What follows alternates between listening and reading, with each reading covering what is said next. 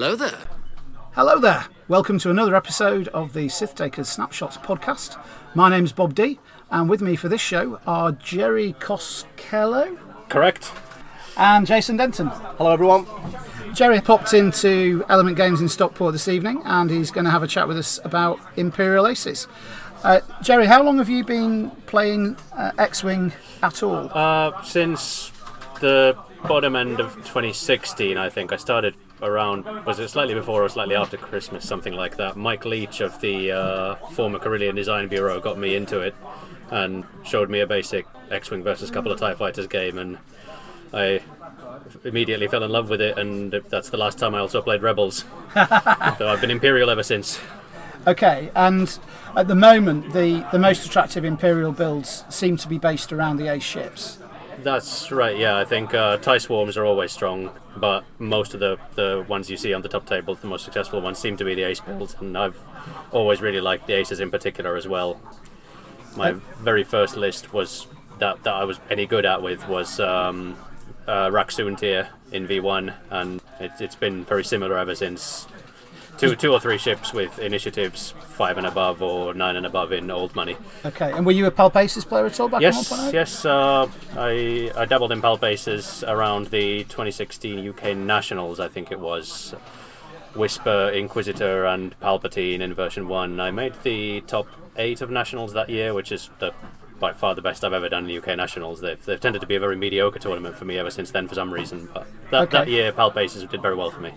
And 2.0 obviously is a very different landscape for playing Aces. It's much less about what the cards are doing and much more what the dial is doing for you. That's true to a point also, although I think the only exception, the only strong difference between some of the Aces lists that I've been playing with from version 1 to 2 is the lack of auto thrusters. That's something noticeable, but I find it relatively easy to have the same sort of token stack still.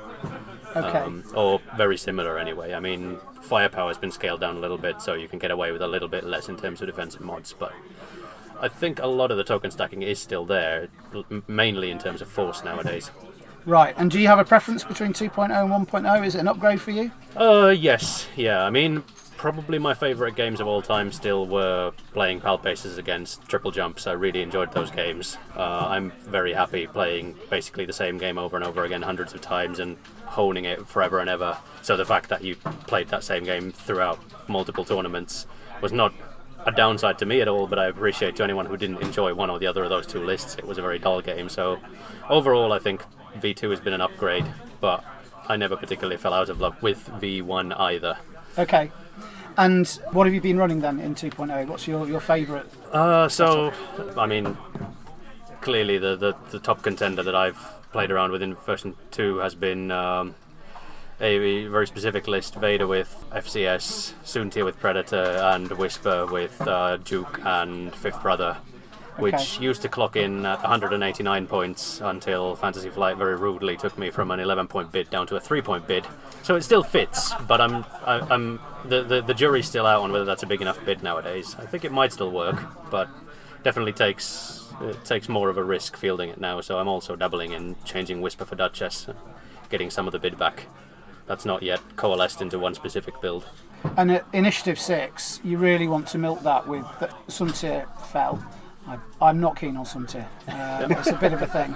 And Darth Vader, you really want to leverage that. Yep, absolutely. So it may well be worth eating into some of those upgrades to try and get some of the bid back.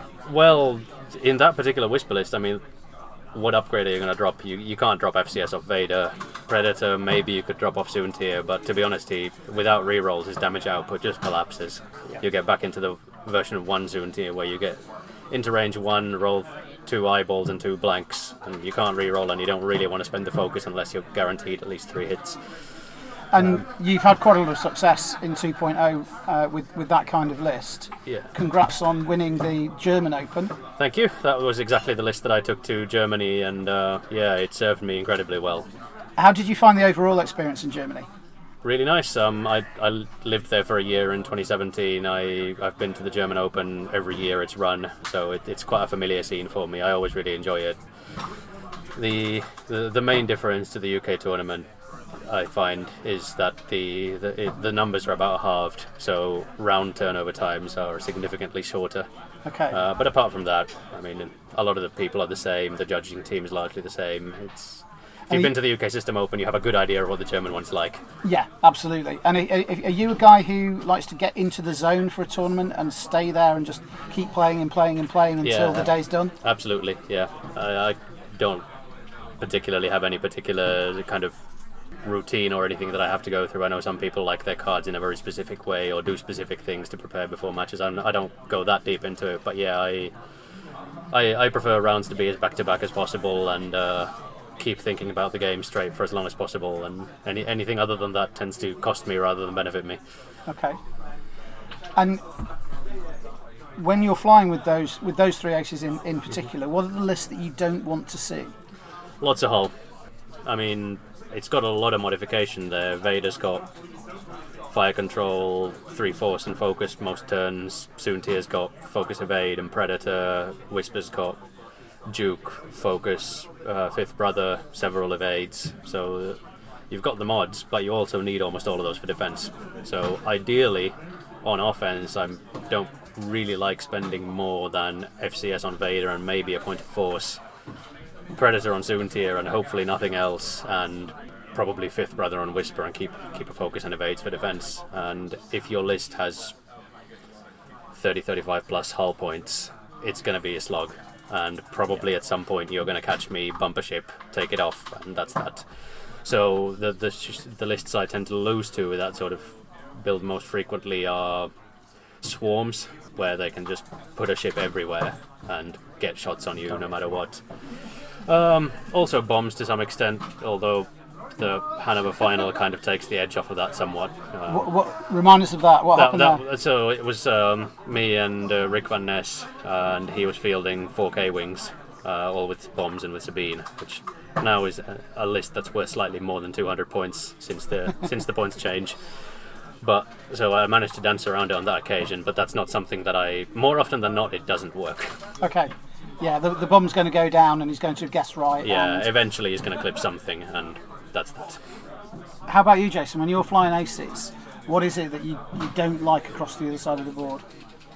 Like we said there, lots of hull is difficult. It's usually in a big block, and you're trying to outmaneuver your opponent. So usually outmaneuver them, get in from different angles. Played a chap at the latest hyperspacing crew. He had 3 torrents, 2 arcs, all pointing the same way. Managed to get in and chip a bit off, get in and chip a bit off, get in and chip a bit off, but it's nerve-wracking the whole time, because if you do one bad move, you can take one shot with an ace. If you're taking multiple shots, that's when you start really twitching.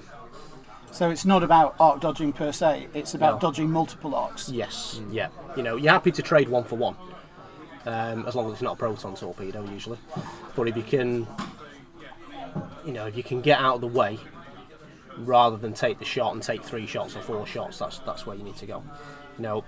I play Marek and Vader in my Imperial list. They've both got afterburners for that very reason. If you get in a bad spot, you've got to get out of it.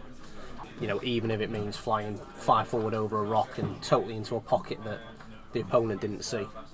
You just do it, get out of the way, and then just try and tie their list in knots and get them to turn around, pull ships apart. That's the key for me, is kind of just distraction, bait and switch. And are you a big rock guy, Jerry? Yes, 3 big rocks, always. Those are the 2 things that go into my list first. The next 2 things are Vader and Soontir, and then the rest is negotiable. Okay, yeah. And how do you think that the points changes and the damage to the bid is going to affect you now that we're seeing more of the Republic and Separatist high initiative lists? Well, Separatists don't have high enough initiative for initiative to matter. The whole faction caps out at 4, except for Maul, who's a 5, I think, or something like that. Yeah, that's right. So they're kind of they're a non-issue as far as bidding is concerned when your list is initiative 5 and higher. Republic, I haven't faced enough to have a strong opinion on yet. They've got a lot of scary high initiative ships. Yeah. I've just started flying some Republic. They can get everywhere, all the time, and that is very scary. It really depends on how many points they need to spend to get to that point, which I think determines what impact on the bid it has. Like I said, my list has gone down to 3, and I think many of the until recently popular lists took a bit of a hit in the bid with the points change. So I'm not yet clear on where the dust is going to settle on where the new bidding level is. Probably it's going to be a little bit lower than the 11 to 12 points we saw with lists before the bid. I think that was a bit silly, even though I was participating in it. Yeah. Well, you get back to Jack Meany with his hand at 189, and there was loads of Rebel beef in the low 190s, so the Wedge had a bid to play with. Yeah, and my in-base list, crucially, the classic, the first Hanjake list I think went at 192, and then the Hyperspace Legal one was a little bit cheaper. Yes. But the full force one I outbid, and all of the Rebel beef lists I just outbid. So Hanjake was actually a pretty easy matchup for me. I took one down in the top 4 at Hanover. Okay. And Hans dial starts to matter again, and the whole list falls apart. Okay, interesting. Obviously, with these lists, you're very dependent on green dice, and it's perhaps telling that there's relatively few Imperial Aces that have managed to reel in a really big event, because over the course of those 7, 8, 9, 10 games, there's always that game where the evades just don't turn up. Obviously, the dice are the dice, and you know the variance is much more of a thing in 2.0 perhaps than it was in 1. How do you deal with it psychologically? That's a good question. I mean, you're right. It's going to happen, and you just have to roll with it. I mean, in Hanover as well, I lost a game, but it happened to be a game in Swiss, and I went 5-1 in Swiss, made it to the top cut, and didn't lose another game. And I mean, that I'm not saying that loss was necessarily down to dice specifically. It was against Jelte de Boer, who is likely to win any game he's taking part in. But that loss could have come in the top cut, and I would have had the same record and had a very different result. So these things happen, and you kind of have. If it kicks you out of the zone, then that's a problem, and you have to work out a way of working around it. I'm a statistician by profession, so I sort of run into this pretty consistently, and I guess have developed quite a thick skin in terms of. I mean, my analysis on it is very much that in an individual game, Imperial Aces are a good bet for a skilled player, but the dice eventually catch up at some point over the course of a long event, which is why they might do very well perhaps in a small store hyperspace, but then when you get to the larger things like Europeans or System Open, then they're struggling. Is that do you think that's statistically that's a fair analysis? It's tough to say. I mean, there have been a fair few events recently where in-bases have done really well, especially in the US, on exactly the same day that I won Hanover. Blanking on his name, but there was a parallel tournament, a parallel System Opener in the US that was won by the Hatchet Man list by one of the Birmingham Barons from Birmingham, Alabama. And so there's 2 people from Birmingham, I'm from Birmingham, UK, who won System Opens on exactly the same day. But the difference is, Jerry, you pronounce it properly. Well, I'm neither English nor American, so I don't really want to take sides here. I guess I'm sitting closer to Englishmen than I am to Americans, so I'm siding with you guys. And how about you, Jason? How do you deal with the dice? Like I said before, I think if you've got to put yourself in the right position, it's going to happen at some point. I suppose you just don't want it to happen when you're taking 3 or 4 defensive rolls a turn. That's the thing. If you put yourself in a position where you're taking 3 to 4 defensive rolls, and then you roll badly, that's not down to dice. That's down to you giving the dice the opportunity to fail. Yeah. You're going to take shots. There's no way to avoid getting shot in a game, even with a triple aces list. Yeah. What you want to do is want to line it up so that no one ship gets shot more than once a turn. Exactly. And then if the dice still fail, fair enough. Yes. Just watch out for Rob Ram's Range 1 Academy TIE Fighter. 3 dice, hit crit on Vader. Boom. Get some. 3 blanks. But you remember it though. Yeah, you really remember it, but it was a fun game anyway. Have you experimented, either of you, with Elusive? Yes. Every game, Marek has Elusive. Okay. Some games it pays for itself, some it doesn't. Mainly I'll trigger it on the first engage if I get a bad roll. And it usually evens it up a little bit that he might take a shield. Okay. On most first engages. But I don't think it sees enough table time. I don't think people realise how good it is. How about in you, the right Jason? circumstances. I've not used it, mainly because I tend to have what to me feel like more important things to put into the talent slot. Predator on Zoontir and Duke on Whisper are both pretty invaluable, and in my more recent Duchess builds as well, Duchess tends to have either Duke or outmaneuver. I'm not yet settled on which I think is better now that Duke went up in price. Yep. But the one place, when I see elusive, it usually tends to be on ships like Ten Num or Cad Solis is, I think, the Fang fighter that likes from doing red moves. And on those ships I rarely see it pay off, and I think the reason for that is because they don't tend to have defensive mods to go with it, so that they're relying on re-rolling a blank into an evade, which is quite rare. Where I would see value in it is precisely the sort of in base list. If you have a token stack of defensive mods, then that one re-roll becomes so much more valuable if you have a focus you can spend on the defense. But my lists have never had the space for it. I suppose it's about looking at rather than the chance of getting an evade at all, it's about improving the percentage effectiveness of each dice. Yes. And if you have a mod, then you've got a 5/8 chance of it working in the first place, and if it fails, you've a 5/8 chance of making up for that failure with elusive. Whereas without mods, you've a 3/8 chance of it working in the first place, and if it doesn't, only a 3/8 chance of fixing it with a natural roll. Yeah, exactly. So in 5 times out of 8, if you haven't got consistent defensive mods, it doesn't do anything, which works on some ships, not on others. And the value, obviously, of an individual defensive dice is much higher when you have fewer of them. Yes, true. Because the game is protecting you with other tools, like shields and hull. Yeah, absolutely. No, it's all about flying, isn't it? It's all about flying. You've got to enjoy flying, fly well, and have the foresight to put yourself in a position, whilst you're planning. You've got to get that foresight right. You get that right, you've got a better chance. If you're a one forward to victory type, you pick up aces, you will find them very difficult. Yeah, one thing you need a bit of an imagination to fly aces, I think. One thing that I like to keep track of, which is how I judge whether I've done well in a game, is how frequently would I like to change what I put on my dial after I've seen all of my opponent's moves. And if you get that number close to 0, then ace play is probably for you. Okay, that's really interesting. That's a really good point. Okay, we'll wrap it up there. Jerry, thank you very much indeed for coming up and joining us for this show. My pleasure. Thank you for having me along.